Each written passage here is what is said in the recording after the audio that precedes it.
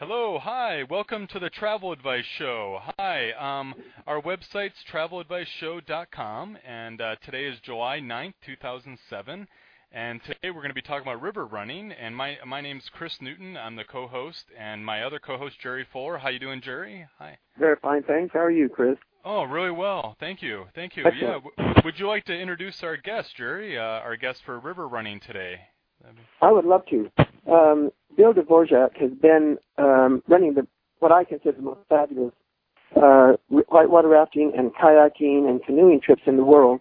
He does several countries such as New Zealand and Nepal and, of course, the western United States.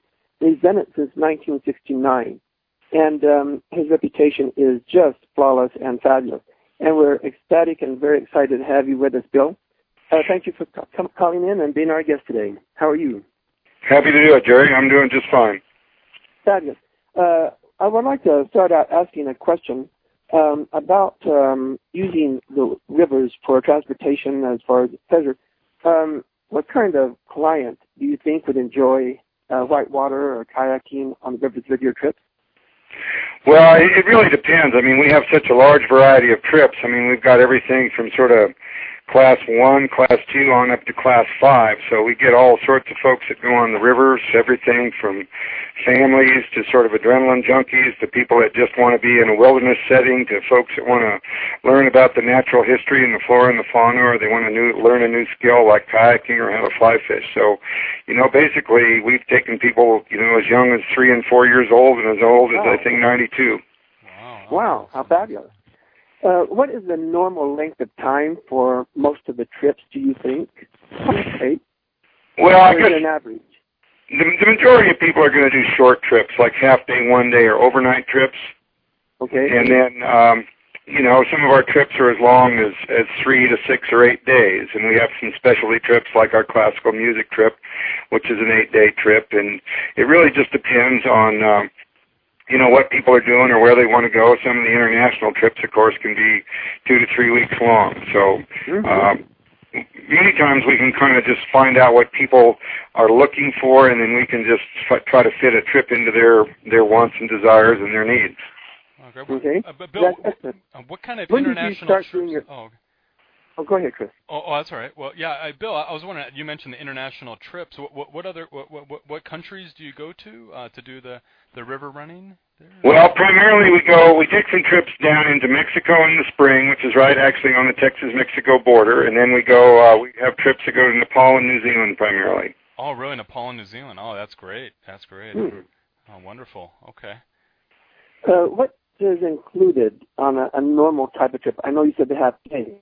But if they go for, let's say, overnight, what do people provide, and about what would an average cost be? Because a lot of our listeners have never done it before, or if they have, we would like to know the different areas. I mean, is it more expensive, for example, to do Colorado over Utah or Arizona or any of the other places in the West? Well, it really depends on the logistics of the trip, and every trip has its own kind of logistics. One of the most expensive trips we do is actually a river called the Gunnison Gorge, which is in the Black Canyon of the Gunnison National Park now. And the reason it's expensive is because there's no road access to the river, so we actually have to horseback all of our equipment in the day before. And people actually do have to hike the last mile into the river from the roadhead on their own. And it will vary a little bit on, again, what we provide. Some people prefer to bring their own. Other trips, we actually include that in the cost, and other trips, it's actually a rental add-on. So it really depends a little bit on what kind of a trip that they're doing. And the majority of times, again, a lot of our clientele has been with us for a number of years, and most of them have their own camping gear, so they like to bring their do have North Face tent bags and, quality gear for folks if they don't want to bring it, or if they're flying in and they just want to rent it from us. It's just a little bit of a trip add-on. And again, trips can vary. I'd say the most inexpensive trip is going to be one that we run here on our local river where we're actually based, so our logistical costs are less there, and that can be like about $320 for an overnight trip, and $374 for a Class 5 component of that, or you can do a 3-day trip for around $475 to $495. Wow. And when we start going a little further afield, it gets a little more expensive than that, but not too much more. About how many people do you take as an average on a trip? Is there such a thing as an average? There really isn't. Again, there's all sorts of management constraints that we have. The rivers are all kind of managed differently. Again, the Gunnison Gorge, the maximum trip size on a trip is 12 total people, including our guides. And then we have trips where we can take 16 people. We have trips where we can take 20. We have trips where we can take up to 30. So it really depends on the resource and what the management constraints are. But we very rarely would have a trip over, probably 20 to 25 clients, and most of the time we're in the teens. Oh, okay. Do you have much of a problem on certain of the areas that require permits? I mean, are you able to get permits if a client wants to go at a different time than what your set ones are, or what is that situation? Well, a lot of the permitted rivers, we have what's called a launch calendar, so we have a series of dates that we can launch on, which we advertise. And if someone wants to go at a time other than one of our advertised dates or one of our launch calendar dates, what we have to do is then see if we can maybe swap for the date that they want with an outfitter that actually has that date. So it's possible. It's just not sometimes as easy, and particularly in popular times. Sometimes we can facilitate that, sometimes we can't. Oh, okay. There are other rivers that we run that don't have those kind of constraints on them, and we can kind of just go ahead and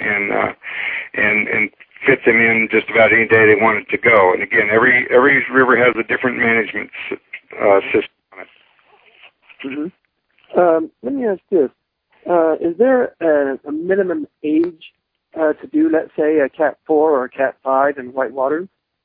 Well, it really depends on the water level. We usually don't take anybody under 18 in Class 4 water, and for sure in Class 5. And some of the Class 4 water, when the water begins to drop and it's not quite as pushy, we might drop that down to 15 or so, and with the understanding that the parents are, they know what they're getting their children into, and they're comfortable with it, and they're basically all right with it. And as far as minimum age goes, the biggest constraint that we have is the children need to weigh 50 pounds. And so that usually gets them to be in about the 5-year-old range. That's interesting. I would never have thought that weight had that much to do with it. Well, it's primarily because all of our life jackets are Coast Guard rated, and the Coast Guard, the youth jackets go from 50 to 90 pounds. Now, I know you do kayaking trips and canoeing trips. Do you do those by themselves, or do you attach them with a whitewater trip, or you custom design them, or what's the situation there? Well, again, it kind of varies. If people just want to come and do like a half day or 1 day of kayak or canoe training, they can just do that on its own. And then a lot of our multi-day trips we do kayak instruction along with. So they might do a 2 or 3 or a 6-day trip. Probably one of the best rivers you can learn to kayak on is the Green River over in Utah, which is a 6-day trip, and it's 86 miles long, and the first 26 miles of it are moving flat water, and then in the next 60 miles there's 62 rapids that start out Class 1 and 2 and work up to Class 3 by the end of the trip, and it's a desert river, so the water temperature is usually up in the 70s, and the air temperatures in the 80s and 90s, so it's just a real pleasant place to learn how to boat, because to learn kayak you've got to get wet. You got to learn to roll, and you're going to spend time under the water, so that's a real pleasant way to do it. Is that the one that goes through Desolation Canyon? Yes, it is. Oh, because I know that. I haven't done that yet, but it sounds fabulous. Is that one of your popular ones, even in whitewater? Yeah, it is, because it's just such a prime wilderness area. I mean, you're down inside one of the most inaccessible reaches of the United States in the lower 48, and it's just very pristine down there, and there's lots of natural history. There's old pioneer homesteads and Indian ruins and petroglyphs and pictographs, and the Wild Bunch was in that country, so there's just a lot of history and scenery to see, as well as just it's a beautiful canyon. Is that one of your most popular whitewater and kayaking trips? It's probably our most popular longer trip, yes. And canoeing. Do you do canoeing on the rivers also? Yeah, we do. We don't do as much as we used to do. It seems like more and more people want to learn how to kayak, and not so many are interested in canoeing anymore. And most of the people that want to canoe, they prefer to do just the flat water stretches. And our forte has always been more or less the whitewater stuff. Okay. What in kayaking? Because I love to kayak, and I like whitewater kayaking over sea kayaking. And I was wondering, do you use play kayaks, rodeo kayaks, or do you have a whitewater kayak? What kind? I know you said you rented them. What kind do you rent? Well, again, we've got a spectrum of boats that we sort of, you have to fit those to the size and the shape of the individual, and also to the river they're going to run and the skills that they want to learn. If they want to learn play boating, we've got play boats. If they want to learn river running, we've got river running boats. We don't get too many people that come to us for rodeo boating, but it's just most of the time people that come are basically beginners to intermediates. And so they're just looking for the basic to intermediate skills, and the big thing is if they get a boat that fits them and they can pick those up, then oftentimes we can let them try a couple of different styles of boat, and then they can sort of figure out which way they want to go if they're going to buy their own gear. Bill, did you get a lot of people that when they go on your first voyage, do they return? A lot of people kind of get addicted to it, to river running or trying different rivers and... Well, about the only way we've survived over the years is about 60 to 70% of our business is repeat business and word-of-mouth business. Oh, really? Wow, okay. I'm not real good on the internet and the computer, and that seems to be where the marketing has gone. And, I'm an old dog, and I'm not real good on that stuff. So my word-of-mouth business is what keeps me going. Yeah, no, if you have a great experience, you just spread the word. Yeah, that's great. Okay. Yeah. Could I ask how you got into this business? Because I know you're probably one of the oldest whitewater running companies in the world. Is that right?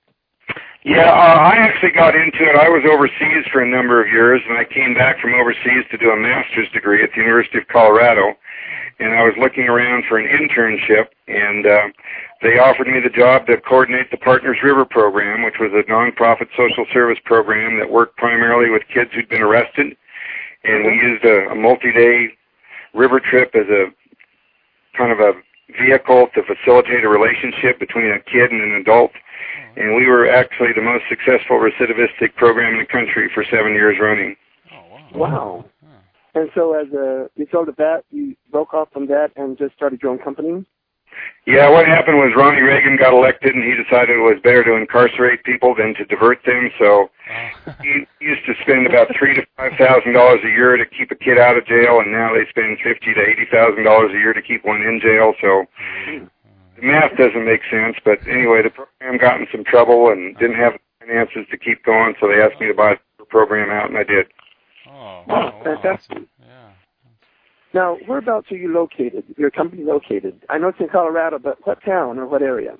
Well, my main base is in a little place called Nathrop, and I'm not really even in Nathrop. I'm 5 miles south of there. I'm out in the country, and that's located midway between Salida and Buena Vista, Colorado. And if you take Colorado as like a big square, draw a line from each corner to the other corner and make an X, my base is just about a quarter of an inch below that X. Right in the center of Colorado, the Continental Divide's right behind my house. I can look out my window right now and see 14,000-foot peaks. So. Oh, geez. Wow. That's great. And so what river are you located? You said your home base is what river? Yeah, we're on the Arkansas River, which is actually the most popular whitewater river in the world. There's about 400,000 people a year use the Arkansas. And the section that's right out in front of my house is Browns Canyon, which is the most popular section of it. Probably about 190,000 of those 400,000 do that section that's right in front of my house. And the great thing about this river is we've got 145 miles of runnable water, and again, it's anything from Class 1 to Class 5. So we've got a really good resource right here. How fabulous. Let me ask this. Do you ever combine trips, like if you want to kayak and whitewater on the same trip? Is that possible?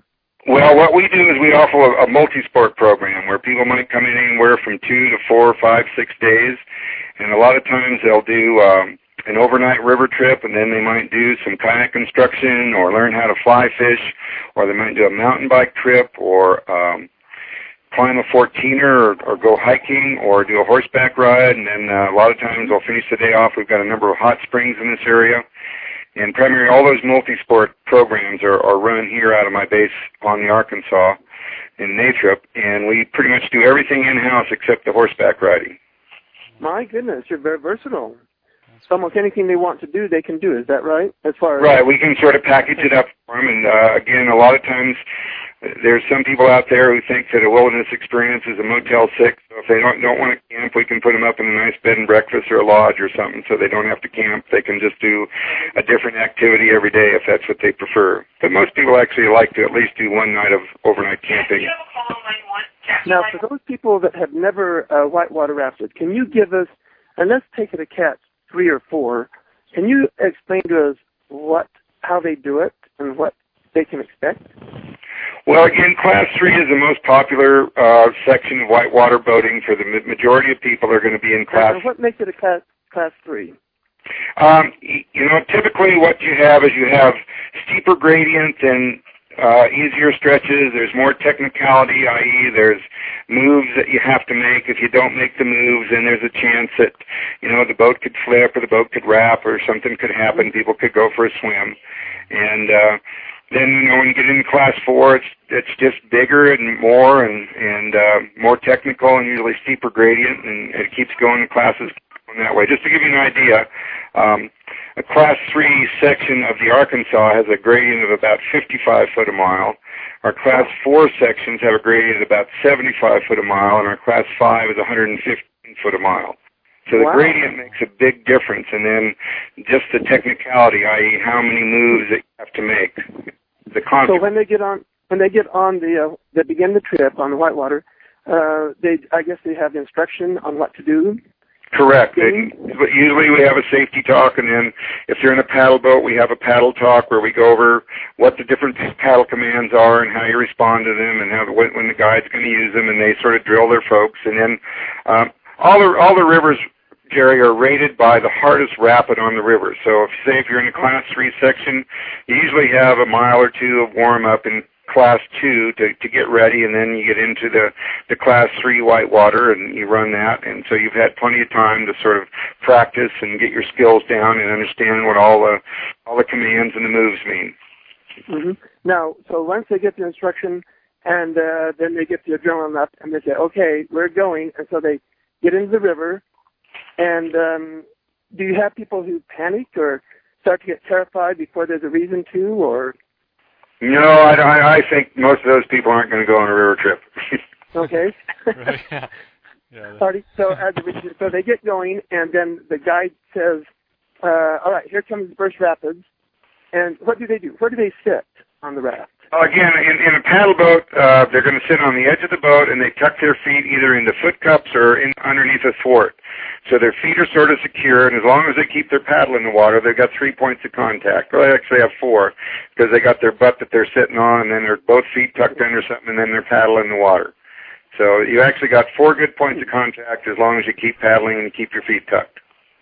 Okay, and what percentage and so they hit the first rapids, is there a guide telling them paddle harder or less? Usually we use a series of commands, and the commands are forward and back paddle, and then left turn or right turn, and then stop. And usually that's primarily what we need. And if you need something extra, they might say hard forward or whatever it is to let them know to put a little more emphasis in it. And are there many, if the water's lower or in certain areas, are there any obstacles like rocks that they have to sometimes go around, or is that that's the biggest part of whitewater boating is that you have to maneuver the boat through the technicality of the river, and that's caused by rocks. And a lot of times in high water, those rocks will be covered, and they will create big waves or big hydraulics.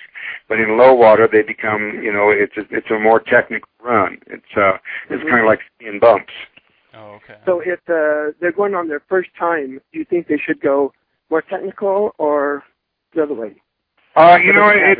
Most people just come when they're in the area. They're going to come when their vacation brings them into these areas where where there's whitewater available. And again, the water is higher and colder in the spring. It's lower and warmer as you get into later in midsummer, and then by late summer, a lot of our rivers don't even run anymore. They're what we call seasonal rivers. So as the snow melts, the level goes down until we don't have actually runnable water anymore. And so the only rivers that we have late in the summer are what we call dam-controlled rivers, or the bigger rivers like the Green, the Colorado, and some of the major rivers that are going to have water all year long. Yeah, so if you had a client that called you up on the phone and said, I want to go whitewater rafting and I want the best experience that I can get and I have 5 days, what would you recommend? Well, I'd try to talk them into a 6-day green, or I'd probably work them into some sort of a 5-day multi-sport on the Arkansas. And again, in 5 days, they could do 5 days of whitewater rafting, or they could do 3 or 4 days of whitewater rafting and then another activity or two. It sounds absolutely fabulous. And as I mentioned at the beginning of the show, the Dvorak Expeditions, and you can get them, and the website is Dvorak. Would you spell Dvorak for us? It's D-V-O-R-A-K. Yeah, it's D-V-O-R-A-K, expeditions.com. And then we've got an 800 number, 1-800-824-3795. Fantastic. And Bill's information is phenomenal. His company's been around, as we just mentioned, since 1969. The variety of experiences. So if you're ever in Colorado or Utah or any of the western states, we recommend that everyone listening in that if you're in this part of the world or any place that Bill's company will go, Bill, be sure to call because they're fabulous. Bill, what states in the U.S. do you go to? I don't know if we mentioned that or not. Well, again, our primary area is Colorado, Utah, New Mexico, and Wyoming, and then we do trips down on the Texas-Mexico border in the spring. Okay, fantastic. Wonderful. Well, Bill, we want to thank you very, very much for being our guest today, and I know the information given was excellent to our listeners, and hopefully they'll be giving you a call to give you more business because I know personally that you cannot go wrong by using your company because you're fabulous. All right. Well, thank you, Jerry. I appreciate the call. Yeah, thank well, you, thank Bill. You. Yeah, pleasure meeting you, and looking forward to hopefully we'll go on one of your trips soon. Yeah, that'd be great. Yeah. Sounds good, Chris. Look forward to taking you down the river. All right. Okay. Okay. Thank you. Thanks so much, Bill. Bye-bye. Okay. Bye-bye.